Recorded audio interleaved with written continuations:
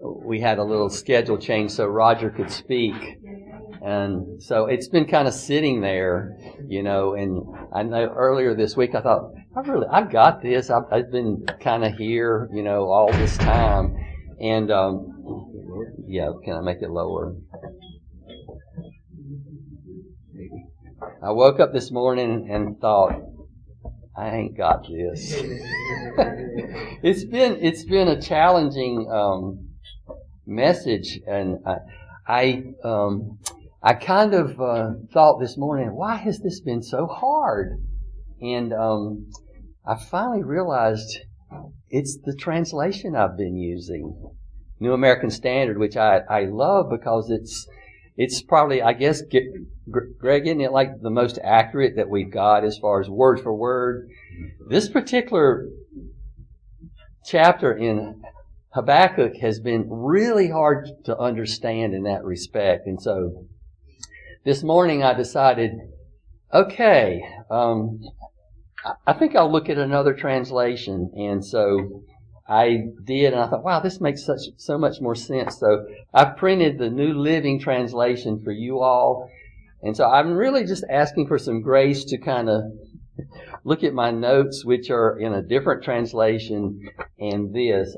There are things I like about this, and there are things that I don't like about it, because my heart is that today's message will not just be a history lesson, but it's something that we can take and try to begin to make a little bit of sense about what's going on in the world today.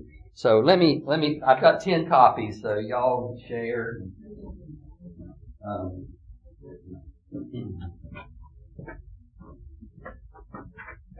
We don't like to share on this side. Well, just tear it in half. Sharing is caring.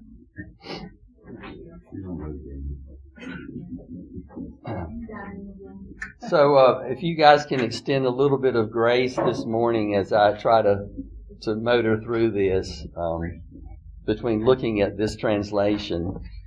Thanks, Jason. And going back and forth with my notes.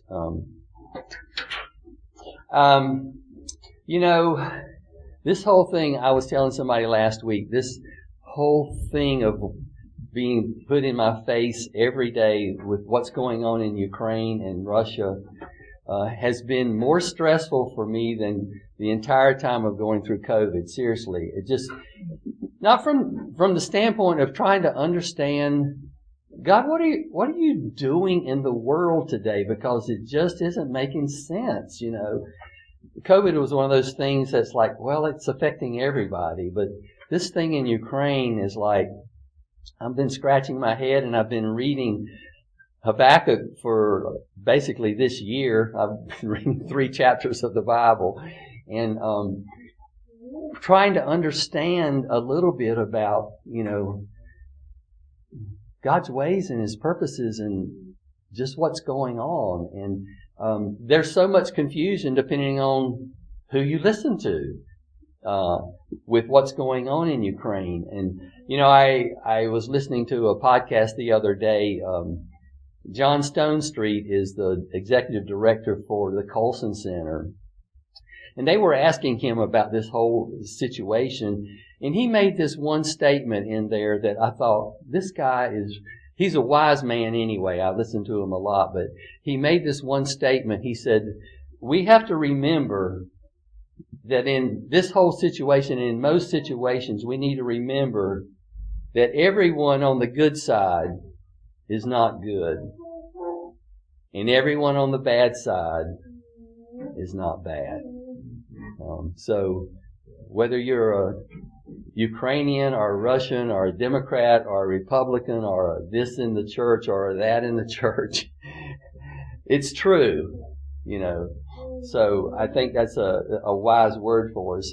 So the things going over there are very difficult to watch, and it's very difficult to emotionally follow through with a family, and just, it can become just information, or you can kind of try to enter into their situation, and you realize how difficult it is for people over there. Now, I'm going to lay on top of that. These are fellow human beings, but there are also brothers and sisters in the family of God that are in a whole different situation that nobody's seeing. Open Doors just published their, most persecuted nations thing maybe like 3 weeks ago, and I was stunned by this. Did you know, or what do you know, what country is now the most persecuted country for Christians? Canada. Believe it or not, Nigeria. In 2021 in Nigeria, a Christian wasn't persecuted, was murdered every 2 hours for the entire year. 5,000 Christian, your brothers and sisters, my brothers and sisters, murdered for what they believe. 80% of the Christians killed last year were in Nigeria. So it's bad to be in Ukraine, and it is bad to be a Christian in Nigeria. I mean, these are just two situations in the world. I didn't even try to look up any others. That's enough of a burden right there. And so, this book, Habakkuk, has just, to me, it's just one of those books that, like, I want to understand, Lord, you through this particular book. And the questions that it begins with are so relevant because the first questions he asked was, how long, Lord, have I called for help and you do not answer? Very first question in the book. How long have I called for help and you do? Why do you remain silent? Now, have you all prayed a prayer like that lately? Whether it be a personal situation or what's going on over in Ukraine or, to me, that question is like so pertinent for today. We all have things that we're asking God about and, are praying for people or situations, and there's no action. Are you listening, God? Are you not listening? And then in the case like Nigeria and Ukraine, the second question he asked was, why do you make me see evil and look on wickedness and destruction? God, why do you make me look at this stuff?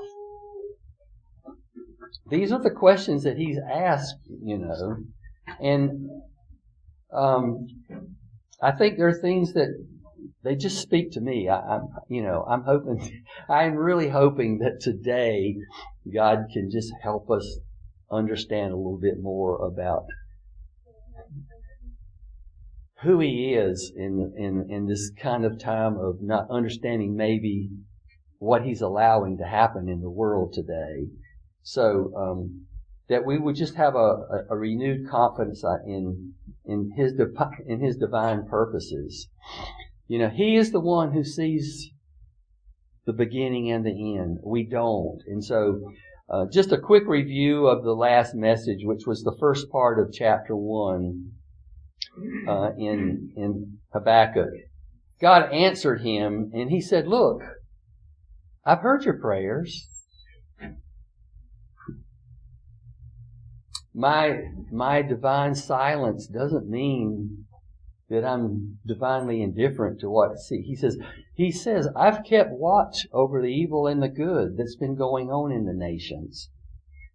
And he says, however, my answer is not going to be what you think it is. This is God, He says, I am going to tell you what the answer is. And so he tells it, I'm going to raise up a wicked generation to answer your prayer, Habakkuk. I'm gonna raise up the Chaldeans or the Babylonians to discipline and punish your people and your country. And so that's kind of where we left off last time through verse 11. And then Habakkuk replies like this. He says in verse 12, are you not from time everlasting, Lord, my God, my Holy One? We will not die. You, Lord, have appointed them to deliver judgment, and you, O rock, have destined them to punish. So, God speaks to him and he says, here's the answer. And it's not what Habakkuk probably expected it to be. And this is the thing about God. He does see the beginning from the end. He has so many creative ways of dealing with things, recompensing things in ways that bring far more fruit from it than we understand. And so this puzzles him. This puzzles Habakkuk that this is what is going on. So the question for him and for us today is, what do you do when you're confronted with a kind of a threat to your faith? Like, God, I see this is who you say you are, but this doesn't seem like the way you would deal with something. When you see what looks like inaction on his part, and it just doesn't seem like it goes along with his character. And so, I was reading a sermon by Ray Steadman the other month, and he lists 4 things that you need to do when you find yourself in this kind of place. It's like, okay, God, I understand as best I know that you revealed to me who you are, but I don't understand why you're not doing something about it, or if you are doing something about it, this doesn't seem like it goes along with your character. And so Ray Steadman says the first thing to do is just stop, just get out of the emotion of the situation. Stop and think for a minute. Back out and don't panic about it, and let that thing overwhelm you and, kind of begin to erode your faith. And then he says, what you need to do is restate to yourself who God's revealed himself to you to be. What are the basic things you know about God? And so that's something that we all, I have learned to do that myself, because it's like, okay, this isn't making sense. Okay, I know this about God. God says this about himself. He says, I think it's in Exodus, he self-describes him. He says, the Lord, as he walks past Moses, he says, he's gracious. He says that he's gracious, and he's compassionate, and he's slow to anger. That I know about him. He also says, the guilty will not go unpunished. Okay, I got it. I understand that. God is good. That is who he is. The Bible says that righteousness and justice are the foundations of how he rules. That's the foundation of his throne. And out of that place, loving kindness and truth is what comes forth from his throne. Okay, I got that. So, I think, all right, what else about God do I know? I know that God is light. There's no darkness in God. There's no shadow. There's no little way that he sneaks in and does something that's not totally right. That's just who he is. He brings to bear the truth. The truth goes forth from his throne. No matter what it is, it's the right truth. It's not an opinion. It's based on what he sees. The New Testament also says that God is love. Okay, in other words, God chooses to be emotionally involved with his creation. He didn't just speak it. It's out there, and some theology say, okay, and it just runs on its own. No. He chose to be emotionally connected to his creation and to us, his people. And so there's the tension for God. He is emotionally involved, and yet he is righteous. And therefore the great solution was, God, have got to buy back this. I've got to redeem it, because there's no way that I can keep these two things in balance. That's what we know about God. God also says in the New Testament that he is spirit. And so, okay, God sees the scene, everything we can see and more that we can't see in the world. But He also sees the invisible world, which took me a long time to realize it is more real than this world. It is more real than this world. And one day we will know that. It will be proven. And so He sees it all. He sees the motives of a heart. Even before an action or anything, this is who God is. And so you've got to kind of back up and remember these things and then take a deep breath. So when you know that, then the third step is take what you know and then try to apply it to the situation. And hopefully some clarity will come. But if it doesn't come, if there's no new understanding or peace that comes, so what do you do then? Do you panic? No, Ray says you just rest in faith. You rest in faith. Well, that's easy. It just comes out of your mouth so easy. You just rest in faith, right? Has anybody got any family situations that you just rest in faith? No. You have to keep reminding yourself, right, who He is, and that He's faithful, and that He only does good things. Okay.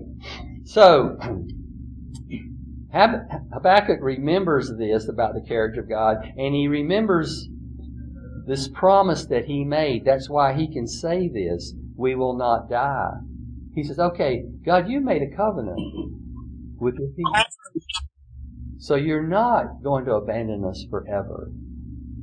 Even though He's got these Babylonians that are going to come down and just wreak havoc on this nation and discipline them because of the folly of not returning to God when Jeremiah and all the other prophets have called them to for years and years.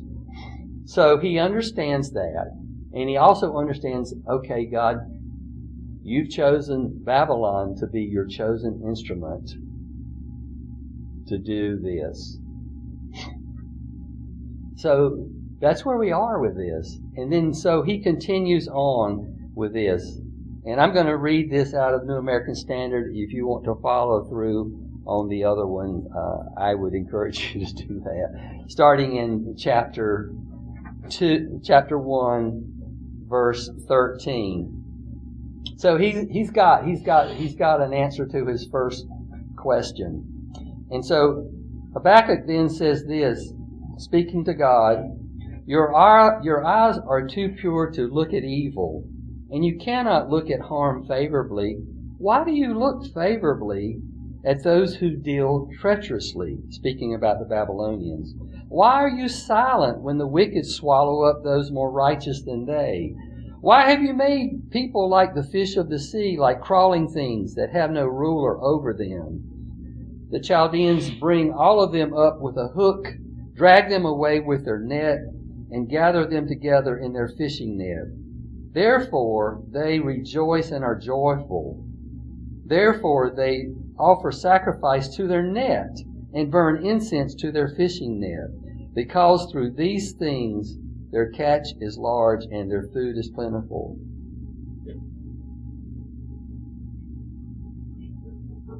Will they therefore empty their net and continually slay nations without sparing?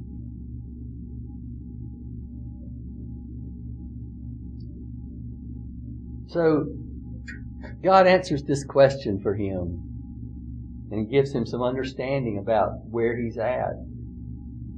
But then it creates another whole question. It's like, okay, God, I accept you're going to use these wicked people to discipline us. But wait a minute. That's not like you.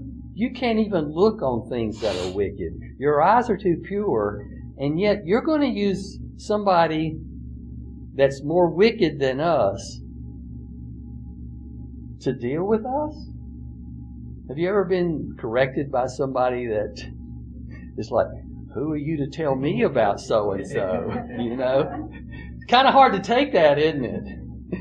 Well, that's where he is with this thing, you know? And it's like, look, these guys are way, way worse than us. So there's these three quick questions that just pour out from him. It's not like when Moses was like, Abraham, when Abraham was apologetic about talking to the Lord about Sodom and Gomorrah, like, well, maybe 45, and I apologize, how about 40? He just blasts out with three quick questions here. Why this? Why this? Why this? Doesn't even wait for an answer on these things. And it's like, why do you look favorably on those who deal treacherously? In other words, why do you allow the wicked to succeed? We see this all the time. We see it with nations. Why are you silent when the wicked swallow up those more righteous than they? This one, I remember, this was years ago. I put in parentheses in pencil under that verse in my Bible. I said, "Really?" with a question mark. And finally, now I know why I put it there. Because do you think that the Israelites were more righteous than the Babylonians? Let me read a couple things. It's perspective. It's perspective. Because we know from the New Testament that in Romans it says, how many are righteous? None are righteous. Not only are they not righteous, nobody even seeks God. And so here's the relative part. Israel knows God's law. They know His expectation for relationship. And they know His expectation for how they should relate to each other. How much more is their disregard and falling short than those who don't?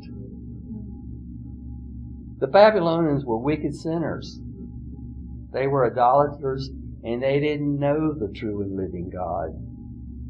Doesn't excuse their sin, but does explain their behavior. The Jews claimed to know the Lord, and they were sinning against the very law they claimed to believe. One guy said it this way: sin in the life of a believer is far worse than sin in the life of an unbeliever. When God's people deliberately disobey Him, they sin against a flood of light and an ocean of love. I have taken that to heart, because it's very easy to just look at other people and make a judgment and forget all the grace that's been poured forth for me. And so, whom much is given, much is required and expected. We walk in a light and an understanding that we need to just be careful about throwing stones at unbelievers. That's all. That's the point of all of that. So he asks these three questions, and then he goes through this explanation about all these people, and we're just like fish in the sea, and there's no rulers. And it's funny because I think it was this past Wednesday we were at the prayer meeting. There was a little short discussion about free will. Do you remember? It came up in the prayer meeting about everybody wants free will, and I had to smile to myself because everybody wants free will, and everybody has a fallen nature. Those things just don't go together too well, because we don't tend to use free will, in the most righteous way, unless you're walking in the grace and forgiveness of God. Free will for God. We don't want to forgive. That's right. That's exactly right. So anyway, he ends this whole barrage of questions with this, basically with kind of another paraphrase of the first, "How long, O Lord?" Because it's like he asked, are they going to just continue? Are they just going to continue rolling over nations? Will this never end? Well, that's the question that he asked. So he had no answer to all of this, and so he makes this decision. He goes on, and then he says this beginning in chapter 1. We're going to try to go through chapter 2, which has been really hard for me to, honestly, just be candid with you. It's been very hard to understand in New American Standard as far as trying to apply it to today. And that's my real hope for us today, is that we can glean and see how this chapter is so relevant for today and not just a thing about history. So Habakkuk asked these 4 questions, and then he's like, okay, and then he says, okay, I just don't understand this. And he says, I will stand on my guard post and station myself on the rampart, and I will keep watch to see what God will speak to me and how I may reply when I am reproved. In other words, how he will answer my complaint. So he's determined that he's going to watch and wait. He complained to God that he didn't understand why he was using these people, and he didn't know how to resolve this between what God's character was and what he had chosen to do. And so that's what happens at this particular point. So I'm going to read through chapter 2, and I will abandon my notes and switch over to this page here, so we're all on the same page with this. So this is the Lord's second reply to this quandary about this is who you say you are, and your actions don't seem to line up with who you are. The Lord said to me, write my answer plainly on tablets so that a runner can carry the correct message to others. The vision is for a future time. It describes the end, and it will be fulfilled. If it seems slow in coming, wait patiently, for it will surely take place. It will not be delayed. Look at the proud. They trust in themselves, and their lives are crooked. But the righteous will live by their faithfulness to God. Wealth is treacherous. Greg, your Bible will say wine. I don't know. It just depends on the translation. The Dead Sea Scrolls uses the translation as wine, which makes it very hard to understand this verse. Wealth is treacherous, and the arrogant are never at rest. They open their mouths as wide as the grave, and like death they are never satisfied. In their greed they have gathered up many nations and swallowed many peoples. But soon their captives will taunt them. They will mock them, saying, what sorrow awaits you, thieves? Now you will get what you deserve. You've become rich by extortion. How much longer can this go on? Suddenly your debtors will take action. They will turn on you and take all you have while you stand trembling and helpless. Because you have plundered many nations, now all the survivors will plunder you. You committed murder throughout the countryside and filled the towns with violence. What sorrow awaits you who build big houses with money gained dishonestly? You believe your wealth will buy security, putting your family's nest beyond reach of danger. But by the murders you committed, you have shamed your name and forfeited your lives. The very stones in the walls cry out against you, and the beams in the ceilings echo complaints. What sorrow awaits you who build cities with money gained through murder and corruption?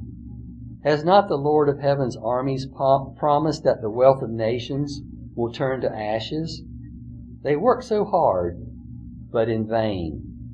For as the waters fill the sea, the earth will be filled with an awareness of the glory of the Lord. What sorrows await you who make your neighbors drunk? You force your cup on them so that you can gloat over their shameful nakedness. But soon it will be your turn to be disgraced. Come, drink and be exposed. Drink from the cup of the Lord's judgment, and all your glory will be turned to shame. You cut down the forest of Lebanon, now you will be cut down. You destroyed the wild animals, so now your terror will be yours. You committed murder throughout the countryside and filled the towns with violence. What good is an idol carved by man? Or a cast image that deceives you. How foolish to trust in your own creation, a God that can't even talk. What sorrow awaits you who say to wooden idols, "Wake up and save us." To a speechless stone image you say, "Rise up and teach us." Can an idol tell you what to do? They may be overlaid with gold and silver, but they are lifeless inside. But the Lord is in His holy temple. Let all the earth be silent before Him.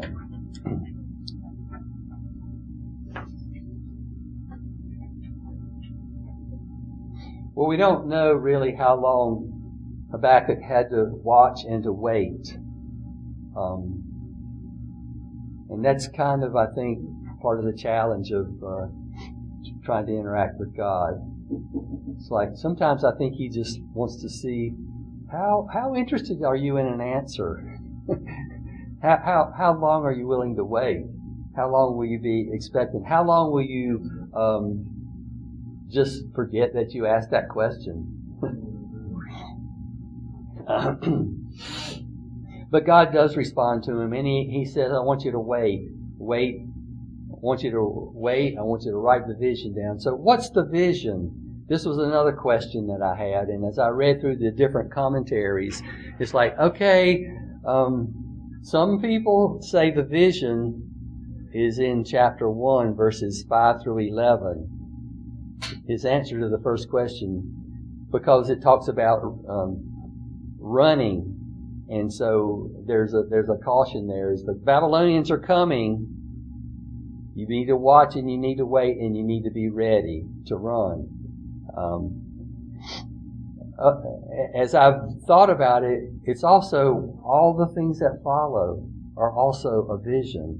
And so as I've thought about it and prayed about it, it's like both these things are things God is really trying to show Habakkuk and his people throughout the ages. One is for a history reason, and one is for us to understand how He is and will continue to deal with nations. And so I see both of them as being part of the vision. It's interesting here because there's just very important instructions here for us to learn. He has appointed a time for all His purposes and for their fulfillment. He cannot be hurried. His schedule has been made before the foundation of the world. And when the appointed time comes, all the visions that God has given will be accomplished. All His plans will be fulfilled. And that's how it's going to be. So this chapter's got so much in it. You will see that I have bolded some things because those are the woes. The ones that I read that says, "What sorrow awaits you," are the woes. There are 5 woes that are given. Now, if you don't know what a woe is, it's very much different from a blessing. If the Bible says you're blessed, if God says, "Blessed are you," and there's so many things that He says we're blessed in, it's a good thing. But if you get a woe, it's a bad thing. A woe basically is a reflection of God's righteous anger. In other words, the anger that is absolutely right to be angry about.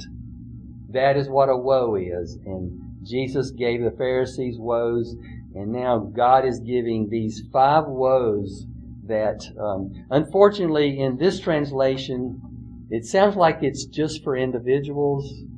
In New American Standard, it really applies to nations. And that's the point I'm really trying to get across here as we look out and see what's going on in the world today. Yes, God is righteously angry when an individual does these things, but how much more when it's a whole people group or a nation, whether it be the nation itself or the leadership of that nation. We know from the way God has dealt with His own people, Israel, that oftentimes the whole nation suffers because of the leadership and the kingship of that particular king at the time. And so the leaders of a nation have a huge responsibility before the Lord for the welfare of their people. And I think less and less leaders in today's nations understand that. Much less us leaders in the church, that we have a real responsibility, for the people that God's given us. And so there's so much in this.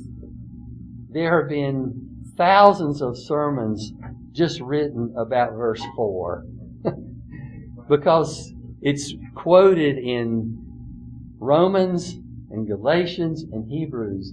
The just shall live by faith. But it's a companion verse. That's the only part we ever remember. And I think you've got to remember, it says, "Behold, as for the proud one, his heart is not right within him." There are two kinds of people that God is pointing out that He sees in the earth. The proud one, whose heart's not right within him, and the one who trusts God in His faithfulness. There's two kinds of people. God makes it too simple, doesn't He? Is it this or this? It's black or white. You can either serve God or you can serve mammon. He just boils it down to make it just a choice. I found this verse really nice. Even though I try to walk in faithfulness to God, there are times my heart's not right within me. And out of the gentleness and goodness of God, He points that out. He says, your heart's not right about this. Doesn't mean I've lost my salvation, but it's like, oh, there's some pride there somehow or another that I have that opinion or thought or whatever it is. And so I think we like to just separate it, and just as a believers, it's like, okay, the just shall live by faith. That's all we got to know. But it's linked. There's a contrast there. And so there's so much that can be said just about this verse. So many preachers have spent so many hours in sermons on this. And it's one of those verses that everything turns on this once Christ's work was completed. Once Christ redeemed His people, everything turns on this verse. The just shall live by faith, and the proud will find out your heart's not right. And you've been weighed in the balance and found lacking. And so that's where we find ourselves. And this particular verse is what's called a hinge verse or a pivot verse. This is the verse where the whole book of Habakkuk changes from one aspect of confusion and doubt to one of beginning to have growing confidence in who God is. And so that's about all I want to say about it. I mean, we could spend months on just this one verse and everything that's behind it, but I really want to try to get to these woes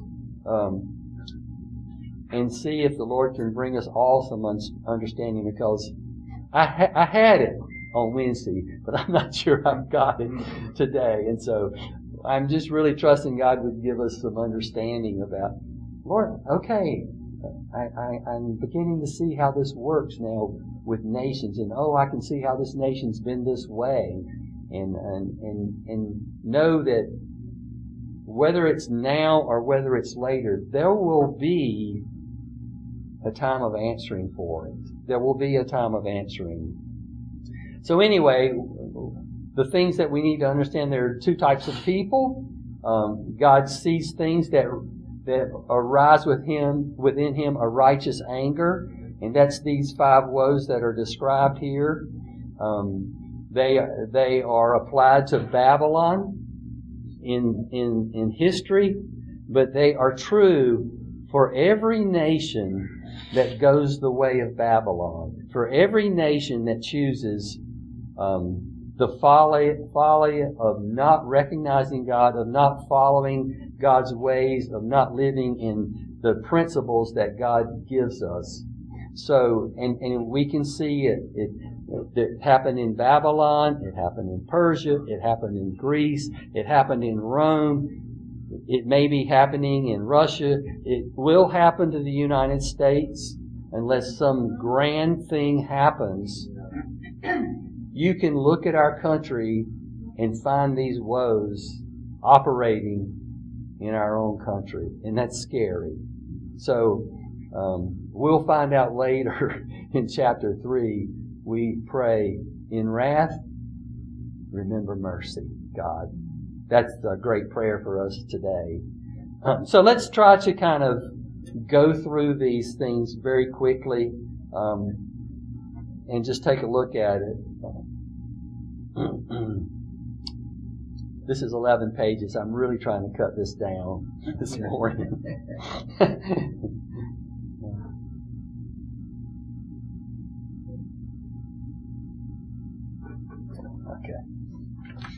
Let's look at these very quickly. Woe number 1, or what will be called on your bolded thing. It's what sorrow awaits you, whether it be a nation or you as an individual or whomever. Woe to who increases what is not his. This one was really hard for me to understand on a nation thing, because it talks about making yourself rich with loans or heavy with loans, and I don't understand international finance, but somehow or another we're guilty in this area. But basically, coming to these, like having things that are yours, but they're really not yours because you owe somebody for them. Okay? Does that make sense? That's about as simple as I can put it. God doesn't like that, especially when it's done dishonestly. And so, the person that lives by this philosophy, I will get everything I can get, and it doesn't matter how I get it. I'm just going to get it, you know. Unprovoked. I'm talking about the government right now. Unprovoked aggression, and we've seen that in Russia. Woe against unprovoked aggression and greed. Increasing what's not yours. Oh, I like those resources over there in Ukraine. I think I'll take them. That makes God angry. It's unjust economics to take something unlawfully that's not yours.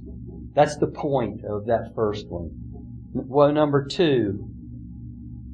Woe to him who gets evil gain for his house. Or woe to the one that builds big houses. This one's really interesting because he doesn't like people that trust in security that they make. Underneath, for us as believers, our trust has to be in God. And you know, you got to keep reminding yourself that. In my younger days when I was running my business, I wanted to save money. I wanted to save money to protect myself in the future. I'm just gonna hoard it until I feel like I've got enough. God, you can count on me. I can take care of myself. Well, I've lost enough that now I know that's not how it works. Underneath of it is, God, I don't care if I lose it all. You're going to take care of me. You're my protection. You're my security. You're my provision. If you have saved me from sin, why am I worried about something to eat? There's no more security than being secure from the judgment of God. Everything else is just icing on the cake. And it's easy to say that. There's another thing to live it. We're supposed to be wise stewards of what we've got, but the motive behind it needs to understand that under it all is God is my provider. I think it's in Deuteronomy, it says, I am the one that gives you the power to make wealth. So even if you've done well, it's God's favor that you've been able to do well. He's giving you a good mind. He lets you work at a wonderful place for years and years. So, we just need to be grateful and realize if you have one car, you're in the top 5% of wealthy people in the world. But we tend to look around and say, oh man, they got 3. Oh, they got an extra garage. We really don't have very much. I'm just afraid I'm going to be reduced to having to eat. There you go. People just love that crumbs off your table. They can have them. And so, it's fruitless to build false security. There's nobody that was more secure than Nebuchadnezzar. But look what happened to him. It didn't last, did it? God taught him a lesson. And thankfully, he realized and learned that lesson. Woe number 3. Woe to those who build cities with money gained through murder and corruption. Woe to those who build towns with bloodshed or like slave labor. Those who trust in violence to achieve what they want. You know what? God don't like that. He doesn't like that. Psalm 127 says this, unless the Lord builds the house, they who build it labor in vain. Unless the Lord guards the city, the watchmen wait in vain. God needs to be in it if it's going to last. On the handout I sent out, you've got 3 verses that are printed in red. That's because they're like key verses that everybody knows, and they're also key verses that we like. And one of them is this verse 14, for the earth will be filled with the knowledge of the glory of the Lord as the waters cover the sea. What a beautiful verse. And it's like, I read that verse and I say, well, you know what? There's a lot of people that still don't know about the glory of the Lord, so when is this going to happen? And that's part of the vision. It will happen in the end. In the end, everybody will see the glory of the Lord, which is just the weightiness of who He is, His majesty, His omnipotence, and His power. So that is that particular one. Woe number 4, woe to the one who makes his neighbors drink or get drunk so that they can look on their nakedness. This was an interesting verse. As I kind of reflected on it, I felt like it's not just about drinking and getting people into this place. To me, it's like the principle behind it is whatever a nation does or a person does to expose somebody, to make them more transparent than they really want to be,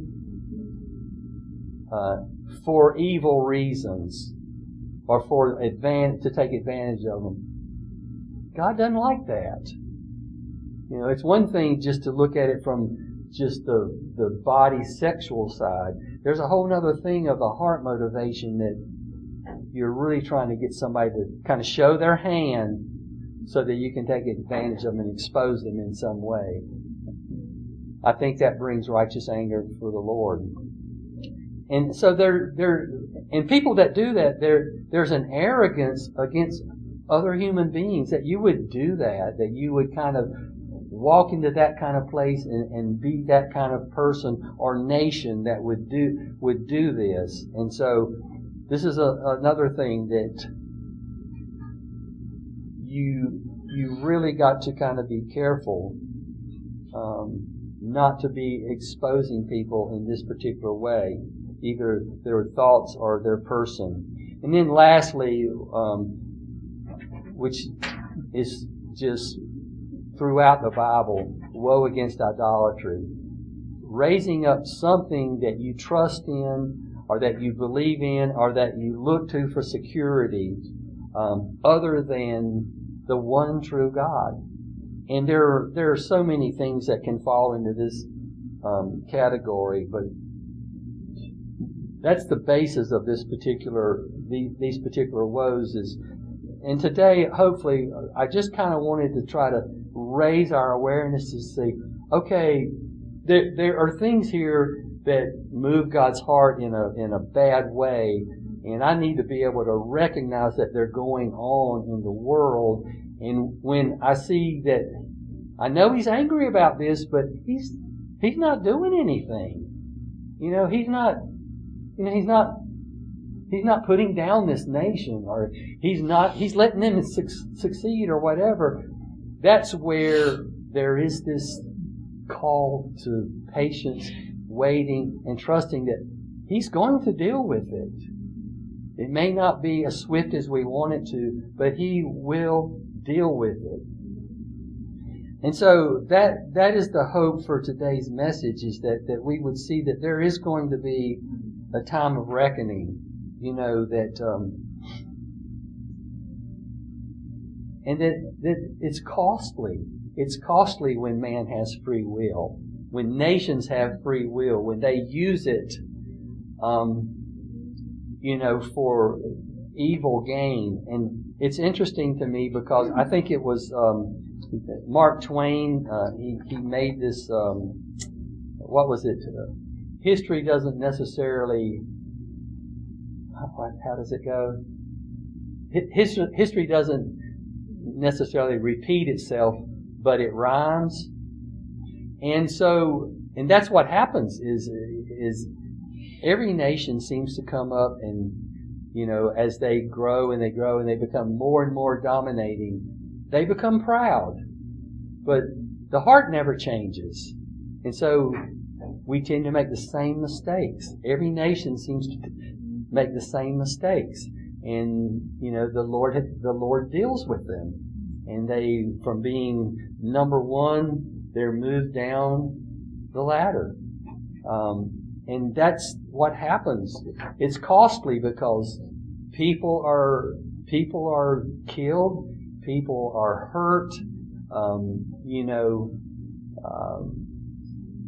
buildings are destroyed, the earth suffers. God sometimes uses nature to answer. We have things that happen nature-wise, and we find ourselves in these places where people suffer because of the arrogance of nations, and then when God decides, I'm going to deal with this, people suffer again because of how He has to deal with it. And so, to me, it's just been interesting that in the kind of the chaos we find ourselves today, that we can only see the things here in the earth, but God is Spirit, and I have to remind myself that He sees it all. There are times when God does reveal the knowledge of who He is. Sometimes it's to an individual. I think we've all had those experiences of, you are really a holy God, or a church may lay hold of it, or even a nation at times. But in light of eternity, sometimes we just can hold on to it for a little bit, and then we come back to it. But there will be a time when everybody knows that, and I think that this is a fitting answer, the last verse in this chapter, because also there will be this time when whether it be a mighty person or a mighty nation, when they set their power beside the knowledge of who God is, what the perfect response is the last verse in this particular chapter. But the Lord is in His holy temple, that all the earth keep silence. And that is kind of where, we have to come to. We have to come to this place that, like it says in Psalm 27, wait for the Lord, be strong. Let your heart take courage. Yes, wait for the Lord. And so, I don't know about you, but this is where I am with the things I'm watching go on in places like Ukraine, Nigeria, and other places that we know, China. You pick your place. Maybe it's even part of your family. In the meantime, I'm going to join Habakkuk. I'm going to stand at the guard post. I'm going to station myself on the watchtower, and I'm going to keep watch and see what he has to say to me. Let's pray.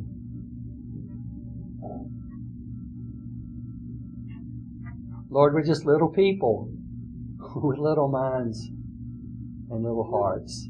And Lord, I just pray that you'd be so gracious to continue to teach us your ways. And Lord, having taught us your ways, give us the grace, the strength, and the passion to walk in them. Give us discernment today, Lord, to understand what you're about in our individual lives, in our families, in our churches, in our nations. And Lord, where we don't have discernment, give us the grace to wait patiently and to trust you. Know that you make all things good and you make all things right in the end, Lord.